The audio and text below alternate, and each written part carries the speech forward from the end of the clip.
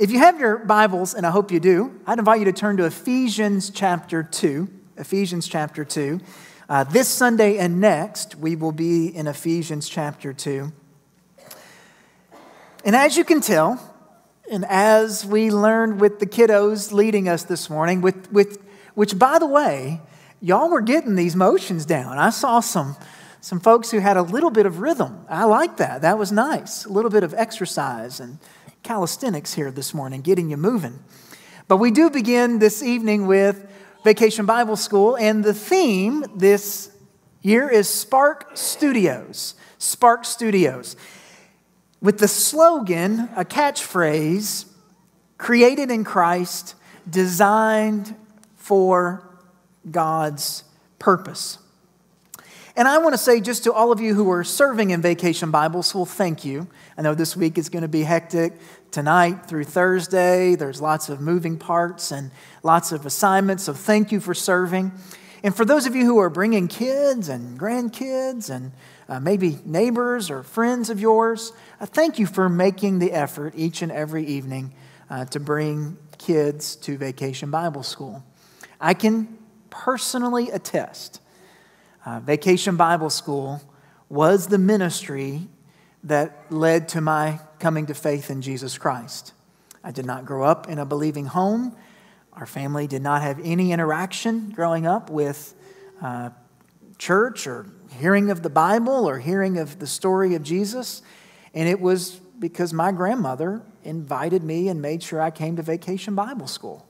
And that at age 9, I heard the good news of Jesus a couple times, once during my Bible school lesson and once by the pastor, and I trusted Jesus to be my Lord and Savior. Bible school is a ministry to children, but it's also transformational to families. And so I just want to thank you for investing in it this week, and certainly want to let you know that we appreciate all the effort it takes to make that happen. The theme, again, is Spark Studios, and the studio of the artist is the theme. That's why you see the beautiful color palette here and the paint buckets, and I'm thoroughly impressed with the paintbrush. Did y'all notice this is a broom? It's a broom with the pool noodle made to look like an enormous paintbrush. This is just beautiful. The buckets of paint looking so pretty. The theme verse that happens this week with Vacation Bible School is from Ephesians chapter 2, verse 10. And I'd like us to say this verse together as we embark on the week, and maybe you'll become more familiar with it as the week unfolds.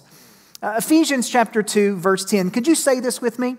For we are His workmanship, created in Christ Jesus for good works, which God prepared beforehand that we should walk in them. One more time, I think together with boldness and in gusto, here we are. For we are His workmanship, created in Christ Jesus for good works, which God prepared beforehand that we should walk in them.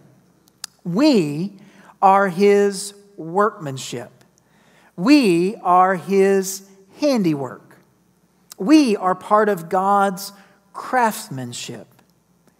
If your mind could imagine an artist studio, like Spark Studio, and this was a studio of a painter, you would see in this studio paints and paintbrushes and easels and canvas, and it would have paint splatter all over the floor and all over the walls. It would have all the instruments like paintbrushes and color palettes ready for you to create a beautiful painting. If you were a potter, someone who worked in ceramics, your studio would have a spinning table and lumps of clay all over the place. There would be bowls and jars and vases and cups and instruments that use to design and to paint and to color all the different pottery that you were to make. I mean, if you look at the studio, it may look like chaos, it may look like a disaster zone, but to the artist, it would be the environment with which something beautiful was made, something was crafted, something was formed and presented. Last week, I think it was actually last Friday, my family and I were traveling north from Anchorage to Denali National Park. Denali is the largest peak in North America, the largest mountain at 20,000 feet. And as we were cruising up, it's about a 4-hour drive, right in the middle of the highway, there is this perfect little stopping point called Talkeetna, Alaska. And Talkeetna is the tourist trap of all tourist traps. It's about halfway between Anchorage and Denali. It's also a stop on the Alaskan Railways train line. It's also where all the charter buses who are bringing the cruise ship people stop for a bathroom break, rest their legs, stretch out, get an ice cream. And so this beautiful little town, I mean, little is, it's tiny. But man, there are all these artists who have set up shop in Talkeetna. Because the one thing tourists have on a trip to Alaska is what? Money. Money to spend. Money to buy things that you buy in Alaska. And we stopped at this little town, and I was out just kind of piddling around. We weren't going to spend a lot of money in Talkeetna. It was only like the second day of our trip, and so we still had a ways to go. But I popped into a few of these artist studios, these shops that they had their goods in. And you could find things that were like what tourists buy, t-shirts and caps and mugs and little trinkets. But you could also find things that artists had handcrafted. A purse, a bag that was made of moose skin. And the artist was standing across the table and could tell you exactly where the moose had been taken and the process with which to make this handbag. I saw knives with elk antler handles, and they were these salmon knives that were specific to the area and specific to the use of the salmon runs and how you actually need to fillet these fish in a way that was specific to this knife. There was furs, actually, beaver furs and lynx furs and pelts of all sorts of animals. All you animal lovers, I did not buy a fur. Just relax. We did not come home with a big parka, it was July in Alaska. But as I spent a few minutes looking in those shops, you could see the handcrafted goods of these artists. You could see the things that they had made in their home studio or in their home workshop, and they were bringing them out before, and they were intricate, and they were specific, and they had the artist touch upon them. The artist being there could tell you exactly what steps it took and what time it was involved and the materials that were necessary to make this piece be available. It was their handiwork. It was their craftsmanship.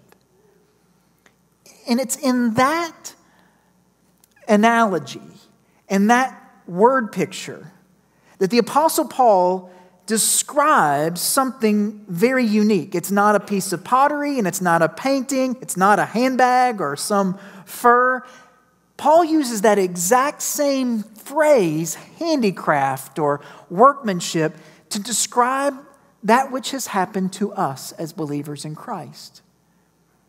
That God, the master and maker, has done something an artist would do in crafting and forming believers in Christ, believers in Jesus, to be a masterpiece in His world. I want you to hear the full context of Ephesians chapter 2, verse 1 through 10, as the process is being described, what God has done. Ephesians chapter 2, starting in verse 1, says, "And you were dead in the trespasses and sins in which you once walked, following the course of this world, following the prince of the power of the air, the spirit that is now at work in the sons of disobedience, and among whom we all once lived in the passions of our flesh, carrying out the desires of the body and the mind, and were by nature children of wrath, like the rest of mankind. But God, being rich in mercy, because of the great love with which He loved us, even when we were dead in our trespasses, made us alive together with Christ. By grace, you have been saved, and raised us up with him and seated us with him in the heavenly places in Christ Jesus, so that in the coming ages he might show the immeasurable riches of his grace in kindness toward us in Christ Jesus. For by grace you have been saved through faith. And this is not your own doing. It is the gift of God, not a result of works, so that no one may boast. For we are his workmanship, created in Christ Jesus for good works, which God prepared beforehand that we should walk in them. May God bless the reading of his word. The Apostle Paul, the author of this letter to the Ephesians, is trying to explain to them in fuller detail what has already taken place in their life. Ephesus, the city of the Ephesians, was a modern town. It's still there today. You can go and visit. It's on the coast of what is now the country of Turkey, but in the time of the Bible, it was referred to as Asia Minor. And Ephesus was a major hub. It actually still has lots of traffic from Turkey to Greece and from other parts of that Mediterranean region. And so Ephesus was kind of a city on the move. And in Paul's time, and even still in some ways today, the city would be lined with temples to all sorts of gods. You see, the city of Ephesus had one time been controlled by the Greeks and later by the Romans. And as each group came in, they set up these massive temples to the gods that they worshiped. And so there would be on this street corner the temple to Zeus, and on this street corner the temple to Apollo, and on this street corner the temple to Aphrodite. I mean, literally, it was a buffet of gods. And you could go to whatever temple you so chose. But Paul had actually come with the gospel of Jesus Christ, that there is one God, and his son Jesus has come to die for sinners and give us the hope in God. And there had been a very small church birthed in Ephesus. And this is only about 30 years after Jesus lived and died. And so there's a connection to what's still happening, and there's a newness to what's taking place in Ephesus. And so when Paul goes there to bring the gospel and share with them the good news, they believe in Christ. But several years later, as he's writing to them, he's still unpacking for them that which has already happened.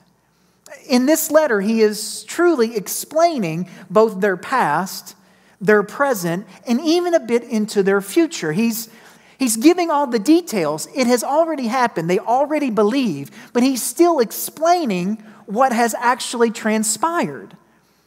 He wants them to understand the full picture of what God has done, what God has performed in their life.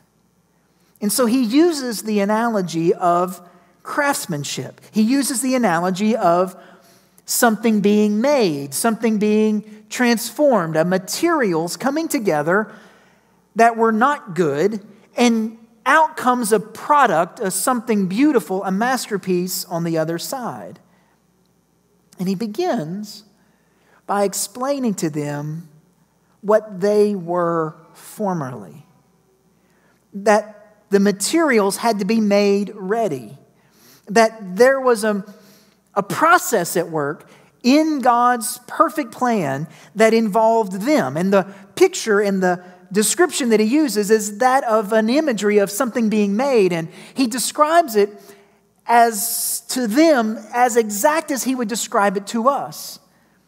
That we, every one of us, are God's creation. Every one of you and I, we all have been made in the image of God. We have been made by God. He is the author and sustainer of our life, that he knits us together in our mother's womb, that we are fearfully and wonderfully made by God Almighty. But that every single one of us as a living human being, walking and breathing, have a spiritual problem. We have a soul that will live forever in eternity. But even as we are made in God's image, there is something broken on the inside. And he describes it this way in verse 1, that you were dead in the trespasses and sins in which you once walked, following the course of this world. Yes, we are living human beings, breathing, walking, talking, working. But spiritually, there is a deadness inside. There is a brokenness inside. There is something in us that is wrong. Even as we are made in God's image, there is something spiritually inside of us that is dead. And if you were honest and I were honest, we all know exactly what that is. We understand in our hearts something is wrong. We all know that there are things that we do that are not right. There are things that we want to do that we don't do, and things that we do not want to do that we can't stop from doing. We're tempted in every way, and there's passions and desires and things inside of us that draw us away from God and into sin. Verse 3, he even includes himself in this explanation of the problem. He says, we all, he himself included, we all once lived in the passions of our flesh, carrying out the desires of the body and the mind, and were by nature children of wrath, like the rest of mankind. We all live this way. We all have these passions, these desires. We all have these wants that we know are in opposition to what God wants. We are all broken. And this is sad. It's actually very sad. It's terrible news. I mean, it's not the good news, but it's the reality that all of us, before Christ, are dead in our trespasses and sins.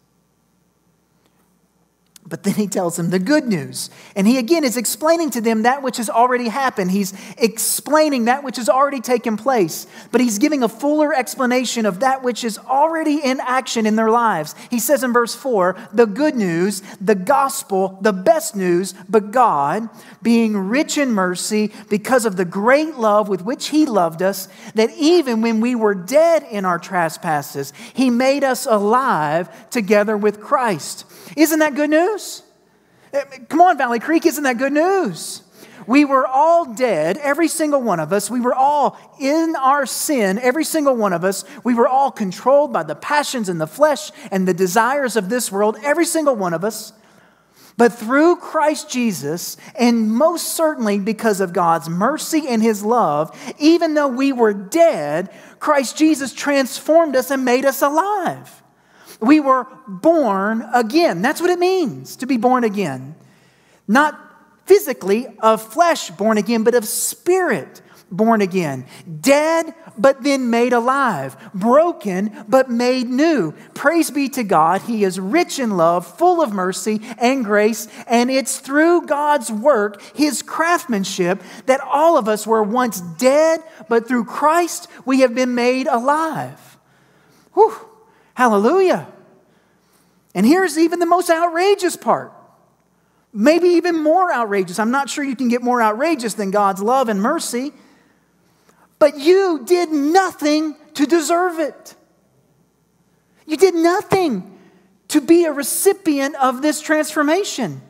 You didn't do anything. Everything was done for you. It says in verse 8, for by grace you have been saved through faith. And this is not your own doing. It is the gift of God, not a result of works, so that no one may boast.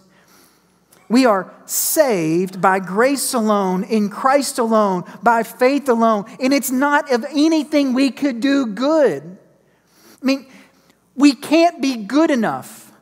We can't be loving enough. We can't be kind enough. We can't be honest enough. We can't be fair enough or generous enough. Our works, my works, your works, our works, no matter how good we think they are, would never, ever, ever outweigh the depths of our sin and disobedience. I mean, if you imagine some mythical ladder that every good thing you did got you one step closer to God, one rung higher to God. Every one good thing you did compared to the thousands of things you did sinful and brought you downward. By our works alone, we are destined for hell apart from God. But by grace alone, through Christ alone, by faith alone, not of our works, a gift from God, we have been transformed. We have been made new. We can't take pride in it. We can't boast in it. We can't say, look how good I am. Oh, friends, haven't you heard people at the end of their lives or in a season of suffering, they would say something like, I'm a good person. I try to do good things. I'm trying to lead a good life. And while that may be true, our goodness or attempt at goodness would never result in eternal salvation. The prophet Isaiah says in Isaiah 64, verse 6, that our good deeds are like filthy rags. It's by grace alone, in Christ alone, by faith alone.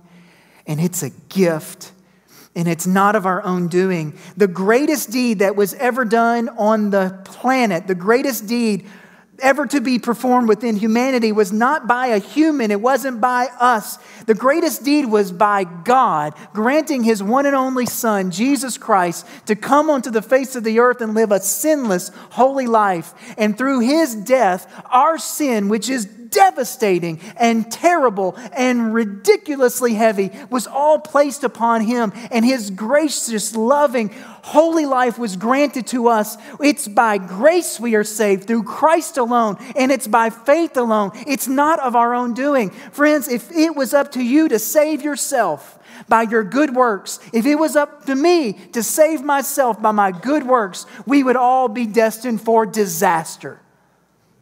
But praise be to God, it wasn't up to us. It was through His Son, Jesus' sacrifice for us, that we can be saved. Oh, He describes the materials being made ready, the materials being crafted, the materials being transformed. And this is the news of verse 10. He says, as we have been transformed and made new and shaped differently and given hope in Christ, that the Master crafts a masterpiece. Crafts a masterpiece, for we are His workmanship. Now, translators don't know what to do with that word. English translators don't always come to the same conclusion. Some will say handiwork. Others will say craftsmanship, workmanship. Still others will use the word masterpiece. And I have to say, I'm slightly embarrassed to use the word masterpiece because I looked at myself in the mirror this morning. This is no masterpiece before you, friends. I mean, hair all this way and don't know which way I'm going. But the phrase there is not to bring pride and boasting on the craft. It's to point still glory to the craftsman, to the artist. Now, the only other time this word is used in all the New Testament is also used by Paul, and it's used in Romans chapter 1, verse 20. And again, it's pointing to something miraculous that God has done. Romans 1:20 says, for His, God's, invisible attributes, namely His eternal power and divine nature, have been clearly perceived ever since the creation of the world in the things that have been made, in His craftsmanship, in His handiwork. The only other time this word is used is in describing the creation, the sun, the moon, the stars, the universe, the galaxies, all the beautiful things on this planet. I mean, goodness, I just spent 7 days in a land of majestic mountains and beautiful rivers and streams. I mean, Alaska's gorgeous. It's beautiful. And it's all part of God's handiwork. It's all part of God's creation. It's all part of what He has made here on this earth that reflects His glory and directs us to His majesty. And Paul uses that same word, the words that were used to describe God's creation, the sun, the moon, the stars, all the universe and galaxies, the rivers and the mountains. He uses that same word to describe you and me. Not in our beauty, not in our good looks, not in our attractiveness, but in the work that was created in us through His Son Jesus, that it's a masterpiece, that it's a miraculous, majestic work. That God has crafted something beautiful and amazing and magnificent. For we are His craftsmanship. And the reason all of this happens and the benefit of all of this work is that we have been created in Christ Jesus for good works. And the salvation that we're offered is unbelievable. The good news of God's love and mercy is unbelievable. The fact that it's not of our own doing is unbelievable. It's such a good news. It's such a miraculous news, and that God has crafted and formed and shaped us into something different. And therefore, we have this purpose. We have this meaning that God has crafted us for something. And friends, I want you to hear me. This is really important. We are created in Christ Jesus for good works. Watch this with me. Our good works are not the reason we are saved. The good works that you and I will ever do is a response to what God has done in our salvation. We don't get to God because we are good people. We don't get to God because we've done good things. We don't get to God because we are full of all these good works. The reason we are brought into God's kingdom is because of the good work, the gospel work that His Son Jesus did on our behalf on the cross.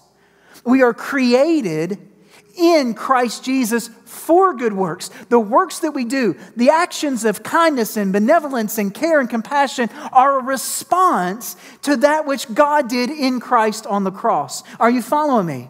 We are not saved because we are good people. But because we have been saved by Christ Jesus, we are called to do good things. And those good things are numerous. I mean, we can give to charities and help someone with a flat tire or a dead battery. At one of the hotels, a lady next to us had a dead battery, and man, she was cursing that rental car company up and down and sideways. She just needed a jump. Goodness, the car I had jumper cables. Got her going.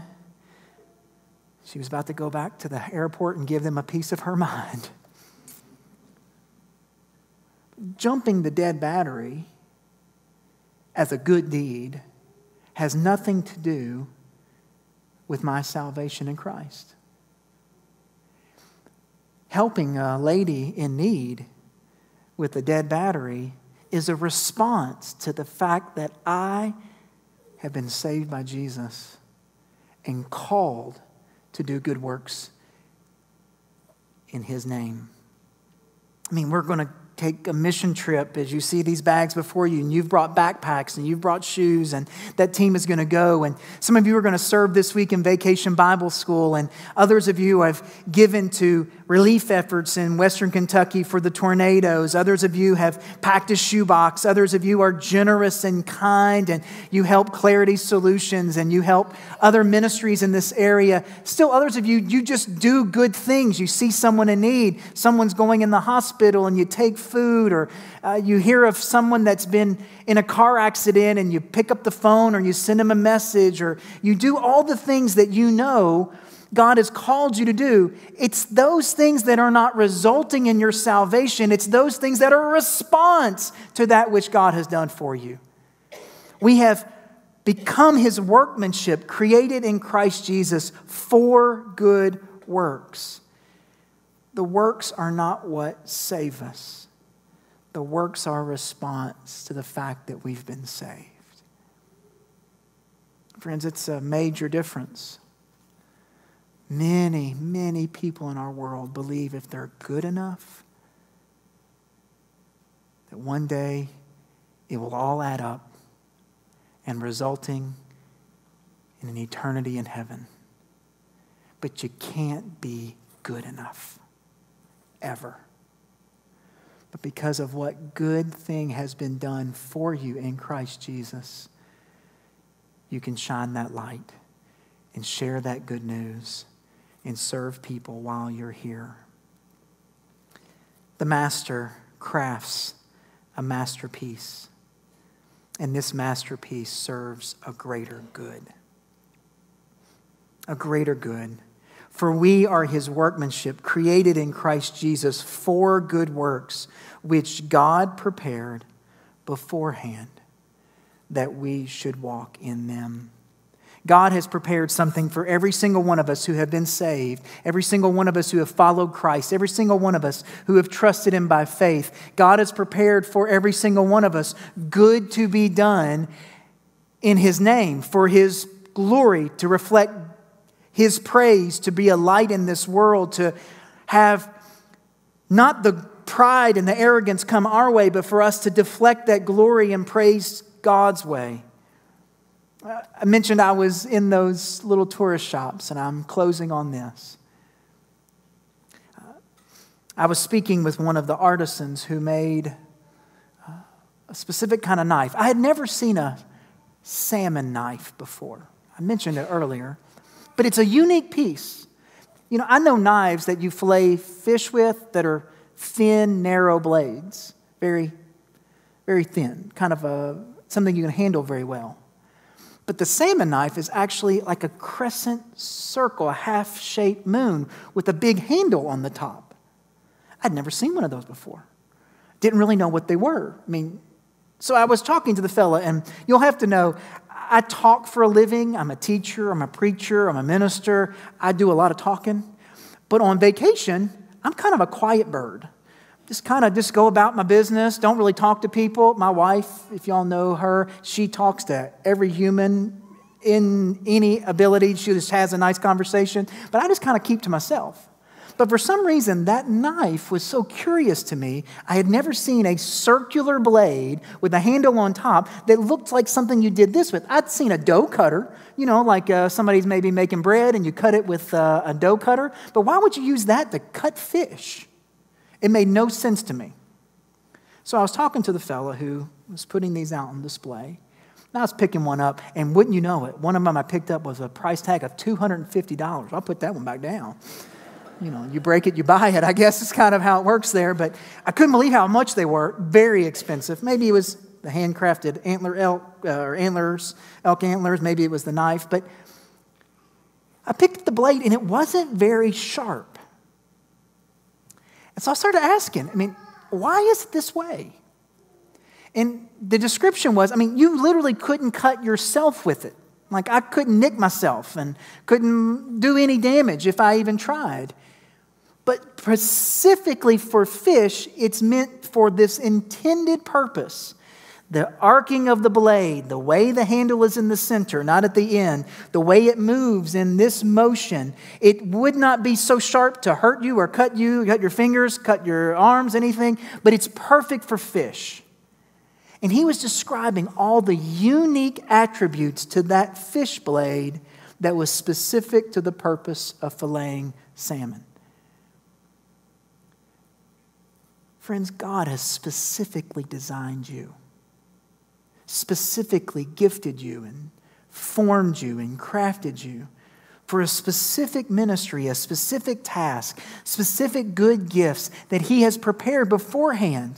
The things that you've been through, the talents you have, the skills, the abilities, the opportunities, the place you're in, the environment that you work in, the community you live in, all of it specifically designed so that you can be a masterpiece for a greater purpose. You see, you can't do enough good to be saved. But God has done something miraculous in Christ so that all can come to him. And as we do, we are his craftsmanship, created in Christ Jesus for good works, which God prepared beforehand so that we can walk in them. That is, in summary, the Christian life in a verse. And I wonder how many of us are fulfilling that greater purpose. The Master has made ready the materials. The Master has certainly crafted a masterpiece. And now that masterpiece serves a greater good. Would you bow your heads with me?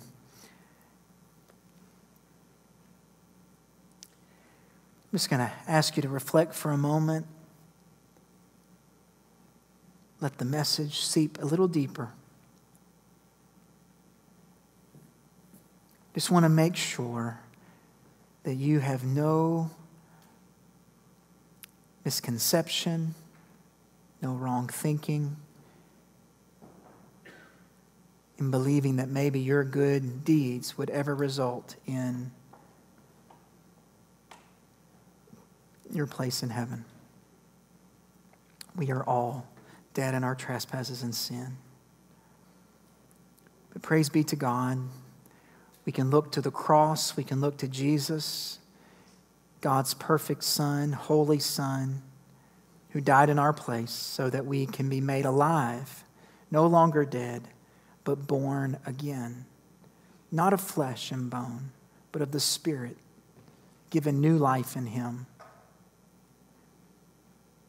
And from that comes a response to be charitable and to be kind and to be full of good works, not for praise and boasting, but for God's glory and to fulfill God's purpose. So I ask right now, if you would just go before the Lord and make sure that you understand and you believe and you trust in the truths that come from this message and from this day. I want to say a prayer, and if there be any decision that you need to make, any public decision, any private prayer that you need to lay before him, the altar is always open. You may pray where you're seated. I'll be here in front if you want someone to pray with you. As we move into this time of response, I pray that you would just let God lead. So, Father, we come to you, and I thank you, for your rich love, your mercy.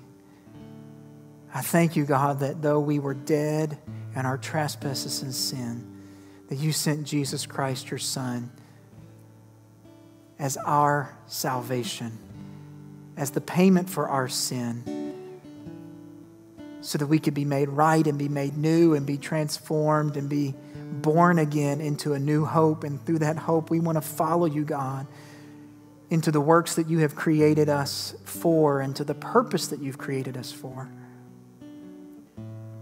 So, Lord, I pray now, whatever the response needs to be of this day, that we would be bold, we'd be confident in you.